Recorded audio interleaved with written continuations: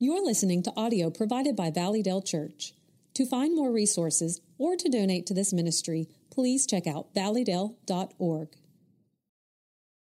Just a couple of months ago, the New York Times ran an article on what's happening to women in the midst of this pandemic, in the midst of the crisis that we're facing, the economic issues, the pandemic issues. I want you to listen to the article. The title of the article is this: America's mothers are in crisis. Is anyone listening to them? And then they begin to give you all of the titles of the articles that are appearing in the same vein. Working moms are not okay. Pandemic triples anxiety and depression symptoms in new mothers. Working moms are reaching the breaking point. Now, I'm going to share with you what the article stated. You can see the problem in numbers. Almost 1 million mothers have left the workforce.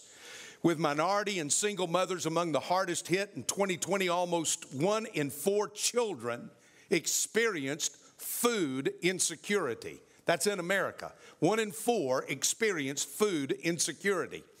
Philip Fisher, professor of psychology who runs a national survey on the impact of the pandemic on families with young children, notes that the stressors on mothers are magnified by other issues, including poverty, race, having a special needs child, being a single parent.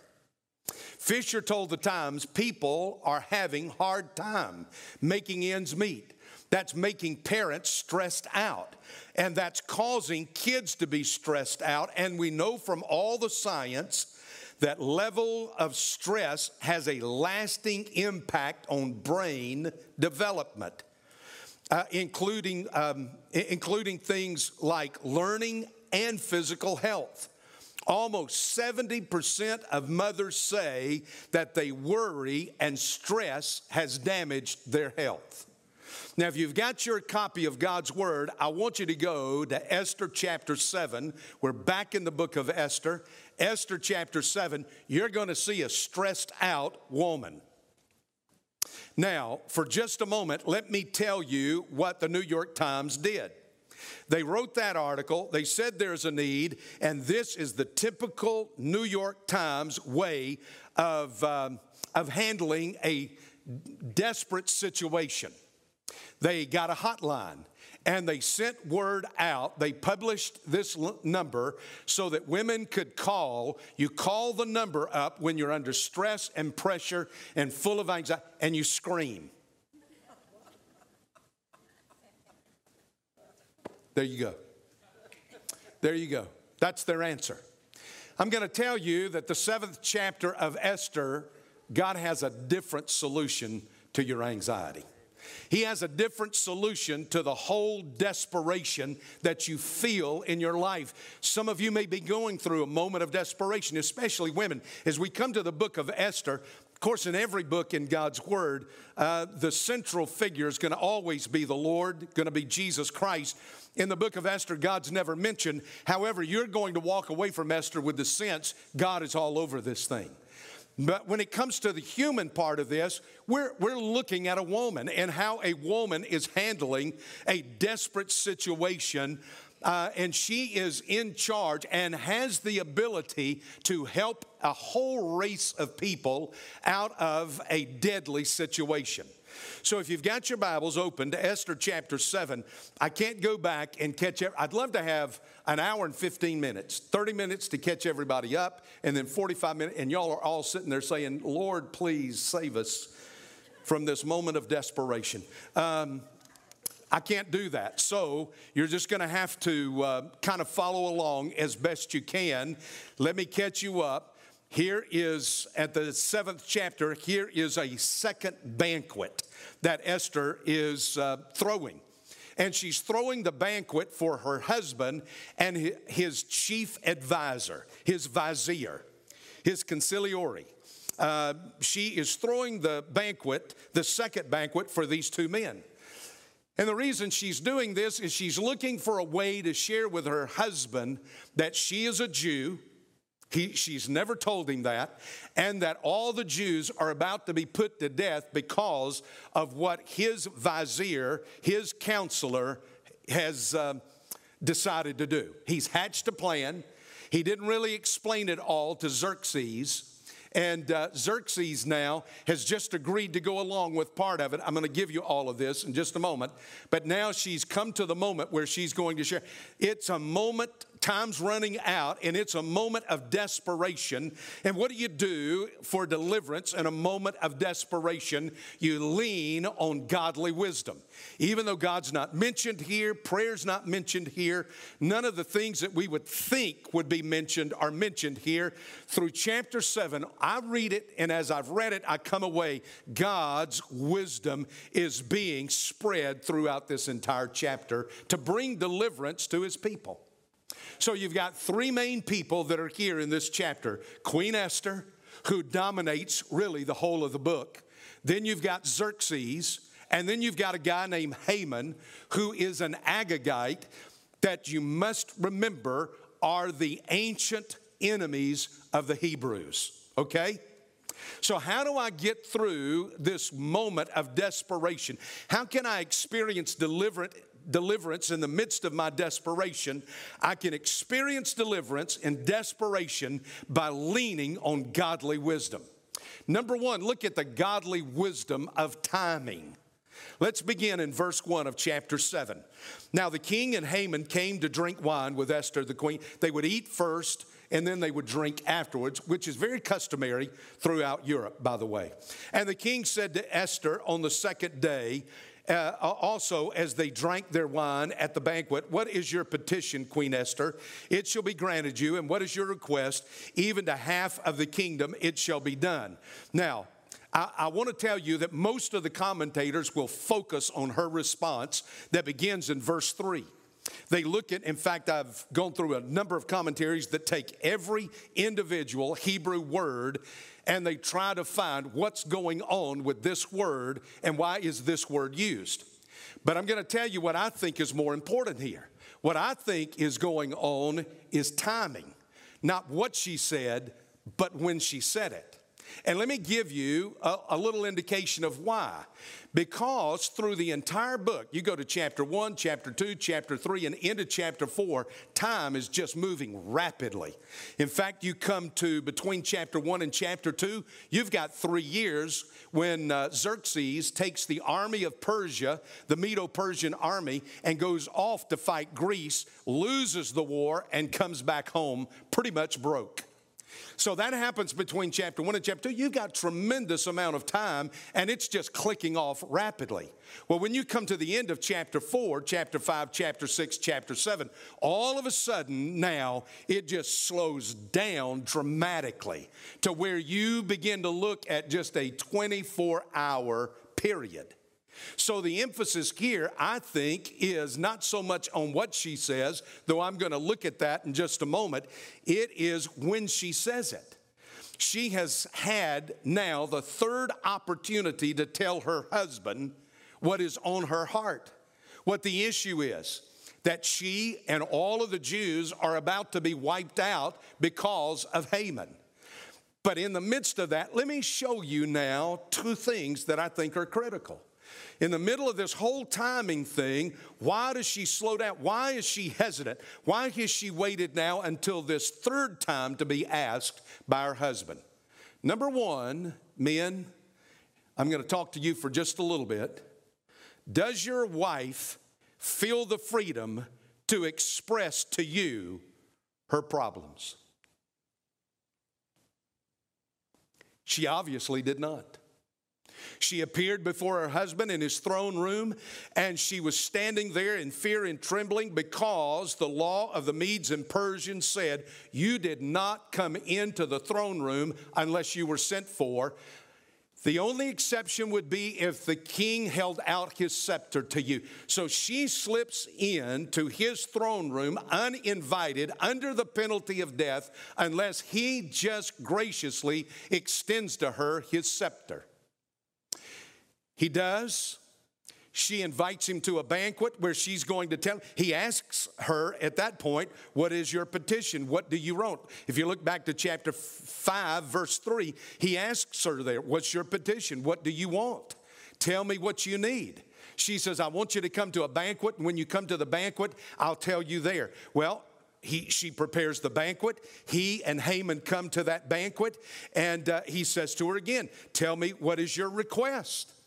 Let me know what your request is, up to half the kingdom. And she starts, you think, and we looked at this, you think she's about to tell him what her request is, what the issue is, and there is this dramatic pause. And I shared with you that I went back and I looked at this literally in the Hebrew text. There is in the Hebrew text itself this pause, this linguistic mark that is there to give you the indication of a long pause. She's thinking, am I going to tell him now? Will I let him know what's on my heart? Can I share with him my problem? And then just as she starts to, she changes and she says, nope.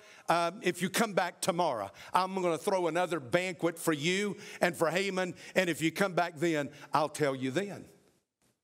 So there is this constant delaying. The timing isn't right. I get a sense that God is moving in the midst of this, even in the midst of her being somewhat timid to tell her husband what the issue is. She is timid about telling him. And the question just comes to my mind, why? Now, men, I have to ask you, does your wife, is she hesitant to come and say to you what is on her mind? When she's got a problem, when she's got an issue, is it something that she thinks long and hard about before she brings it up to you? Now, listen, on the men's side, let me just say this. How many of you men have your wives come to you and said, I've got something to tell you, but no, not the time's not right, not right now.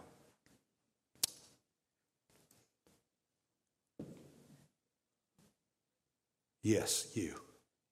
It's a moment, come to the altar. I hate that. I hate that. I just want to say, just tell me what it is. Well, that may be the problem, is the way I'm saying, just tell me. You can tell me anything. If you went to Xerxes and said, hey, can Esther come and tell you anything? Well, yes, I've asked the woman 3 times and she hadn't told me yet. That could be the problem right here. We're seeing it. It could be the way we're responding. It could be that they're timid because we throw it back at them. Well, why hadn't you told me this before? It could be that they come and share with us and I just don't want you to blow up. I don't want you to get upset. You're going to see that with Esther here in just a moment when she does tell him. It could be a lot of reasons. You need to ask yourself the question, is your wife free to express to you whatever is on her heart? Is she free to express a problem? Number 2, is she free to express a person? Because that's what she's going to do here in what she says to him. She's going to talk about his chief vizier, his chief counselor, his chief advisor, Haman. She's going to talk to him about the man he hangs around the most. What happens when your wife comes to you and says, I want to talk to you about your best friend because I'm not comfortable with him. I don't like the way you behave when you're with him. Your fishing buddy, your hunting buddy, your golfing buddy, your buddy at work, your buddy at working on cars. When she comes to you, does she have a freedom to say, I don't have a good feeling about this friendship you're building with this guy. He's not good for you spiritually. He doesn't build up your life. He's not an encouragement to you. In fact, I don't like the way you behave when you're with him. I don't like the way the two of you talk. I don't like the things you say when you're with this guy. Does your wife have a freedom to express her problems? Does she have a right and a freedom to express an issue about who you're hanging around? Why are y'all so quiet? Now watch it, what she does. Now's the time. I think this is God's timing in the midst of this, and I think Queen Esther is sensitive to the thing that this is what God is doing, is that God has made it this an opportune time for her to talk to her husband, to Xerxes. And so in verse 3, then Queen Esther replied. Now I want you just to listen, Because all that I've just said, you pick up in what she's saying. Now, she comes and she replies, if I have found favor in your sight, O king, and if it pleases the king, let my life be given me as my petition. He's saying, well, wait a minute now, this gets pretty serious. She's talking about her life here because her life was at stake. The life of every Jew was at stake. And now here is Xerxes, and he said, well, wait a minute, how serious can this be? This is pretty serious. She says, let my life be given to me as my petition and my people as my request. Now's the first time she has exposed to him the fact that she's a Jew. Well, why hadn't she told him before now? Maybe she didn't feel like she could. You know, I thought at least I'd have at least a woman, amen. Maybe she never felt like she had the freedom to tell him that she was a Jew. And so she says, now we have, now watch this, been sold. Now this is important to the next point, so I want you to get this, but I want you to see what has happened. I want you to take your Bibles and go back to chapter 3 for just a moment. Because Haman now comes to King Ahasuerus, to Xerxes. And he's got a plan, and his plan involves literally selling people. Now, if you've got your Bibles to chapter 3, I want you to watch this.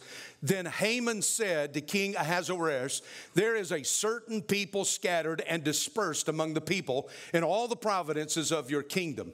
Now, he's saying there are these people. Never tells them that he's referring to the Jews. Never mentions that he's talking about Jews. Verse 9, if it is pleasing to the king, let it be decreed that they be destroyed. Now, do you see the word destroyed right there? I'm going to tell you something about that. In chapter 3, verse 9, destroyed. Now, look back at chapter 7, verse 4. As Esther says, for we have been sold, I and my people are to be destroyed. It's the same word.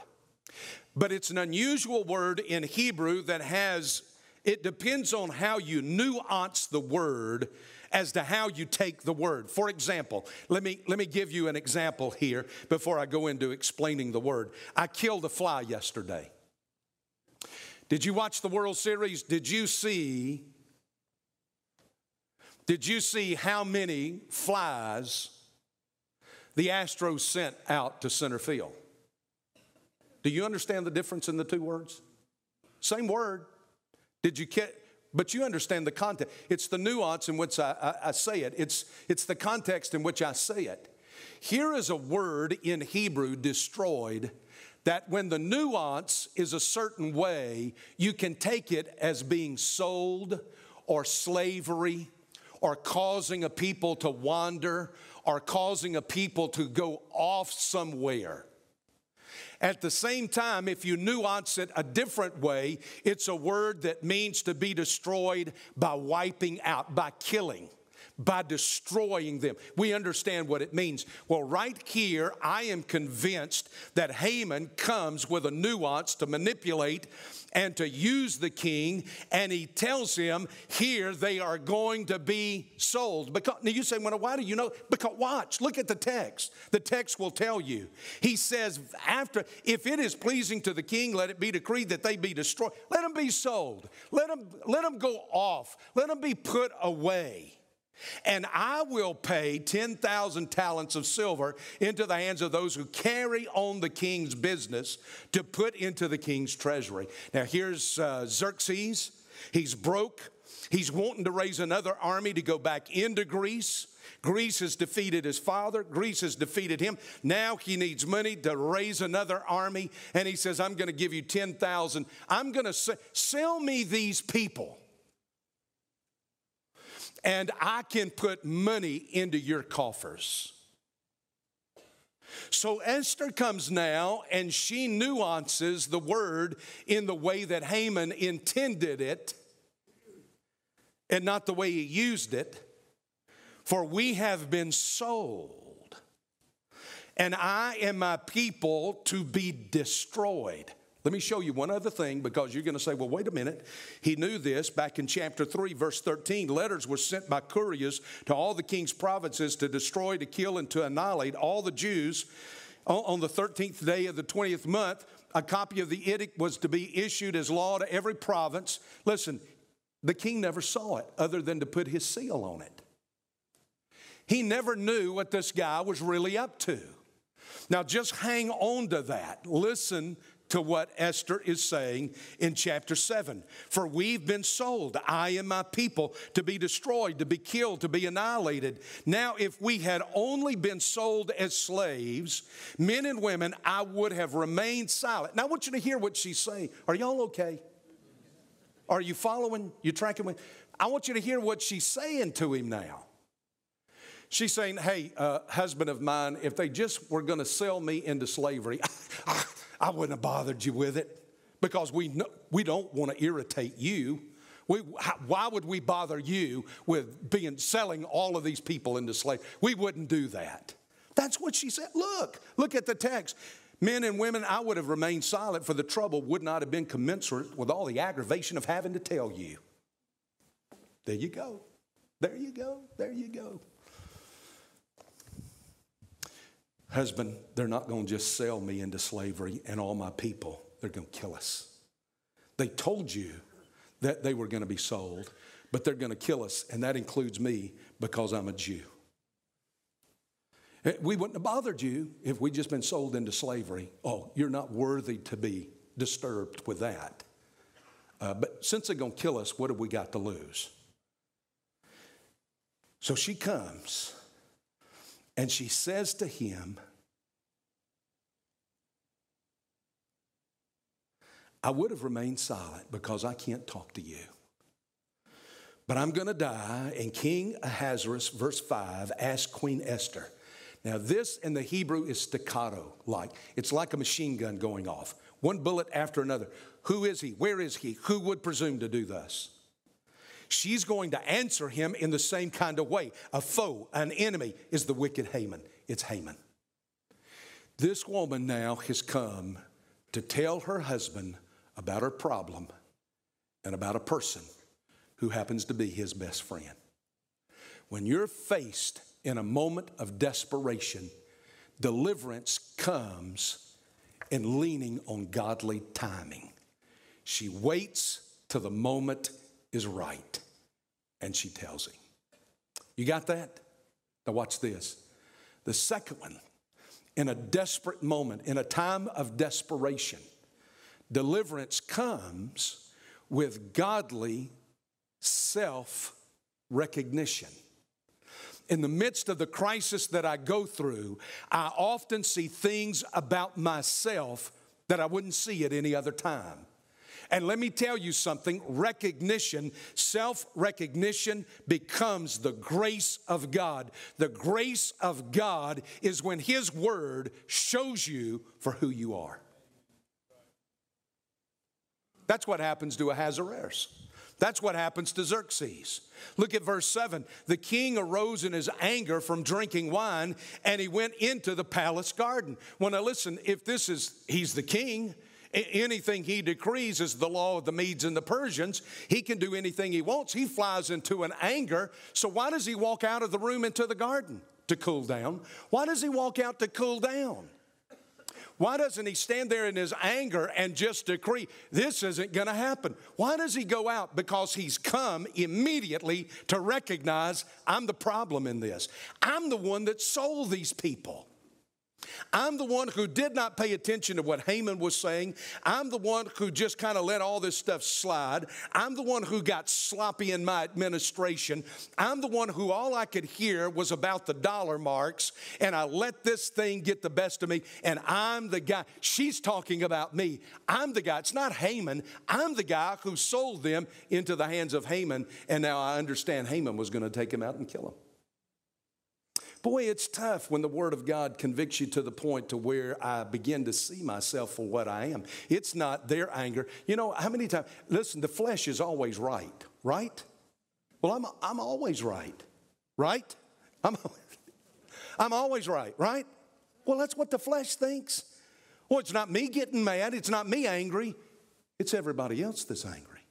Oh, it's not me that's indifferent. It's everybody else that's in. It's not me that's cold.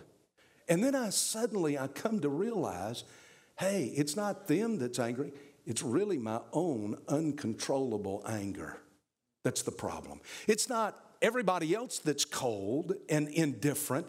It's really me in my self-centeredness. When I come to the Word of God and the Word of God reveals to me, have you ever done that? Has that ever happened to you before? I've done it reading Scripture. I've done it reading in personal devotional time. I've done it listening to a sermon, being in the middle of a sermon and listening to someone preach the Word of God. I've done it listening to a song, driving down the road, listening to Christian radio, and in the middle of a song, it says something, and I'm convicted. I'm just convicted. I stop and I think, oh no, I see myself as I really am. I'm really moody. I'm really touchy. I'm really irritable. It's not everybody else. The problem is me. That's where Xerxes is. I'm the guy. Well, you got to do one or two things. You've got to either deal with it or you got to get it out your mind so fast you don't have to deal with it.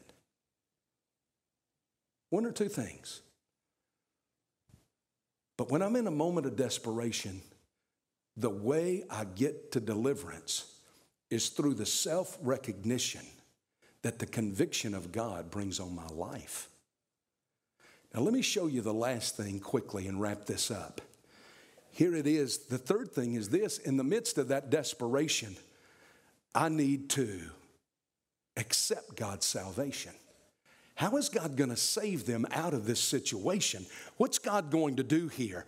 We'll pick it up at verse 8 and just listen to what is said. Now, when the king returned from the palace garden into the palace where they were drinking wine, Haman was falling on the couch where Esther was. Now, in the book of Esther, I've mentioned this a number of times. I'd love to just list all of these, but there are constant reversals taking place. Constant. The Holy Spirit, in authoring this, inspired the writer to constantly show these reversals. Why are we even in chapter 7 in a desperate situation? Because Mordecai, a Jew, would not fall down before Haman, the Gentile, the Agagite. That's why you're here. So what happens in chapter 7? Haman, the Agagite, falls down in front of a Jew. Do you see the reversal? Here he is. What he longed for was for the Jew to bow to him, and now he's bowing to the Jew. He's bowing to Queen Esther, pleading for his life. Xerxes comes in and he sees him fall. By the way, I read this week in something, I wished I'd written down where I read this, but I read this in some of the history I was reading, that in order to be in the presence of the queen of the king of Persia, you had to stand 7 feet away, 7 steps. Do you know what they were doing? Social distancing in the day of Esther. You could not get close to the king or to the queen. And here he is falling down. And what he's doing is he's falling there. And Xerxes thinks he's assaulting his wife. And he says, how big a nut have I been to trust this guy? I really have trusted somebody that should not be trusted. And as the word went out of the king's mouth, they covered Haman's face. And Harbona, one of the eunuchs, who were before the king, said, behold, indeed, the gallows standing at Haman's house, 50 cubits high, 75 feet, which Haman made for Mordecai, who, by the way, spoke good on behalf of the king. Don't you just...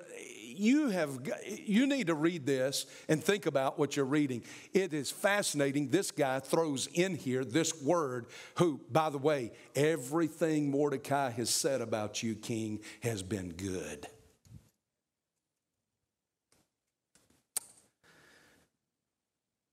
He says, why don't you hang him on that thing that he built for Mordecai?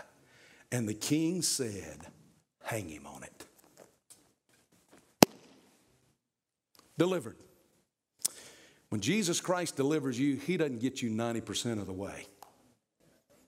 It's all the way there. All the way delivered. Do you deserve the deliverance? Not a bit in the world. But let me tell you something. He delivers you totally and completely. Now let me show you something at the end of this very quickly. Because in the 7th chapter, you've got almost a perfect picture of what's going to happen in the New Testament in salvation. When you begin to look at this 7th chapter, who does Xerxes remind you of but yourself?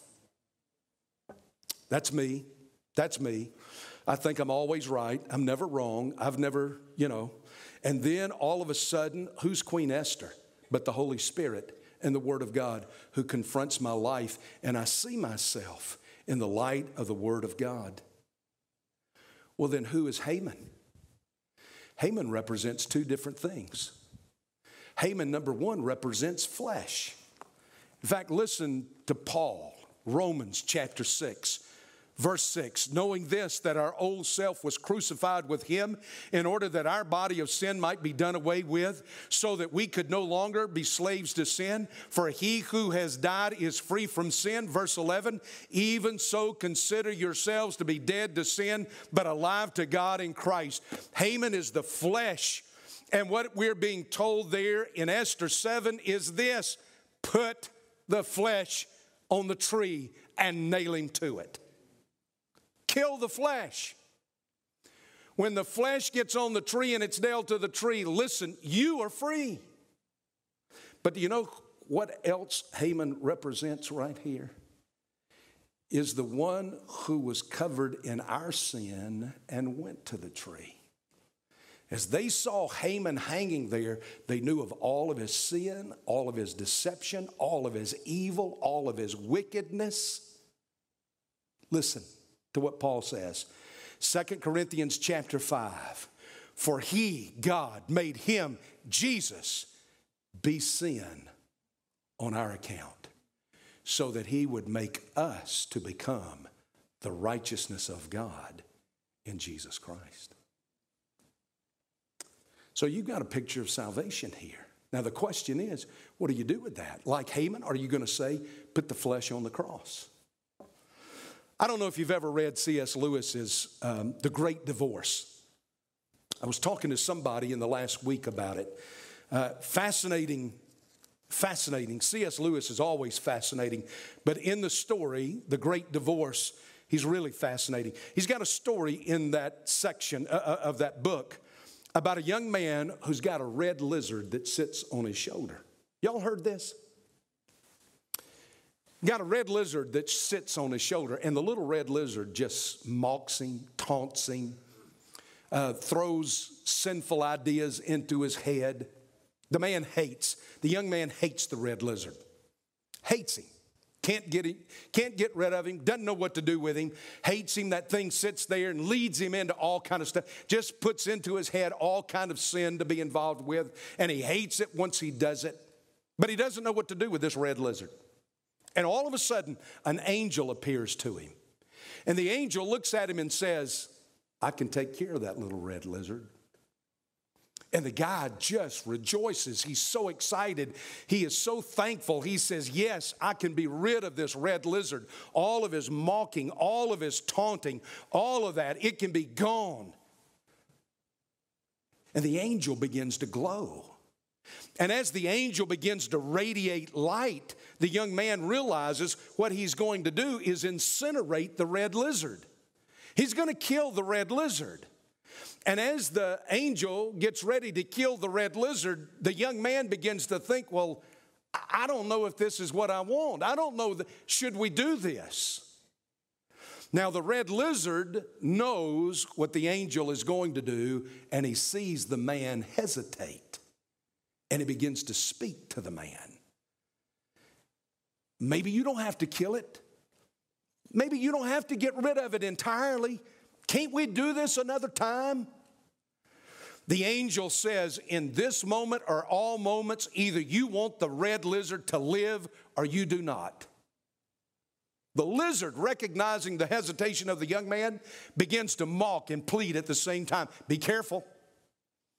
He can do what he says. He can kill me. one fatal word from you and he will, then you'll be without me forever and ever. It's not natural. How could you live? You'll only be a sort of a ghost, not a real man as you are now. He doesn't understand. He's only a cold, bloodless, abstract thing. It may be natural for him, but it's not natural for us. I know there are no real pleasures. They're only dreams, but aren't they better than nothing? I'll be so good. I admit I've gone too far in the past, but I promise I won't do it again. I'll give you nothing but really nice dreams, all sweet and fresh and almost innocent. Now that's where we are. Those of us in the church, that's where we are. It's like that young man, like Xerxes. We want to be delivered from the results of sin. God, can you do that? Can you deliver me from the results of sin? But don't quite deliver me from the sin right yet.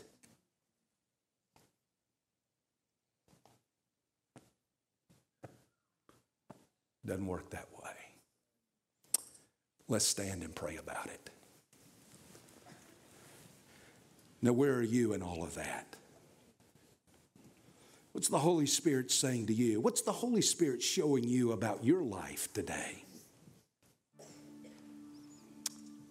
What sin is there that you despise and yet love at the same time?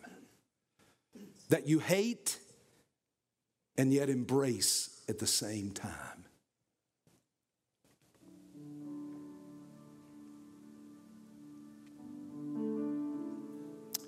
Only godly wisdom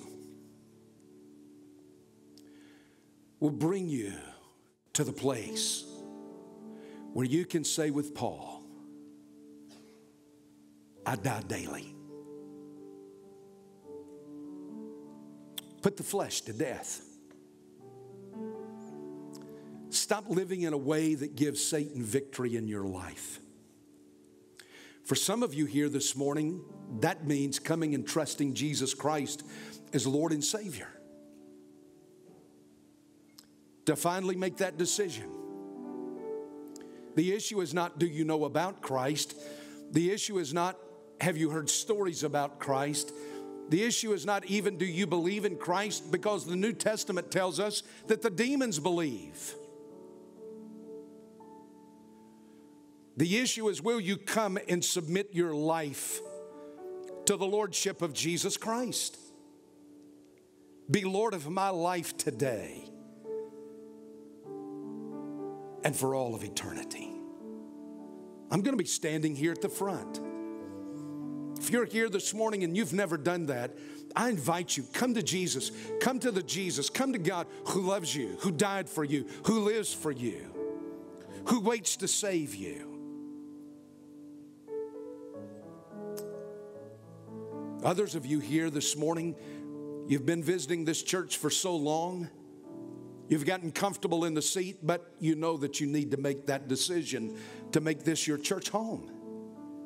You need to come to say, we're going to follow Christ, and in following Christ, we're going to be a part of a local body of believers. Others of you, God may be calling you to deal with an issue like He is Xerxes, to deal with the issue of the flesh in your life. You know Jesus Christ, and yet the flesh has control of some area in your life. And then there's some young people here that I continue to ask, is God calling you to ministry? Is God calling you to missions? Is there a call on your life to serve Him for the rest of your life with all of your life? Father, in these moments as we pray, gain victory over our thoughts, gain victory over our stubbornness, gain victory over our sin, gain victory, Father, over our hesitancy. And may the decisions we make today be honoring in your sight. Just with your heads bowed right now, would you come? Would you slip out? make that decision that you need to make. You come this month. As you come, others will come. Saw it in the first service. One older gentleman stepped out and came to make a decision. And then another older gentleman came and made a decision right behind him. So as you come, God uses you. You come as God speaks. Thank you for listening to this recording from Valleydale Church. To find more or to connect with us about what you just heard, check us out at valleydale.org.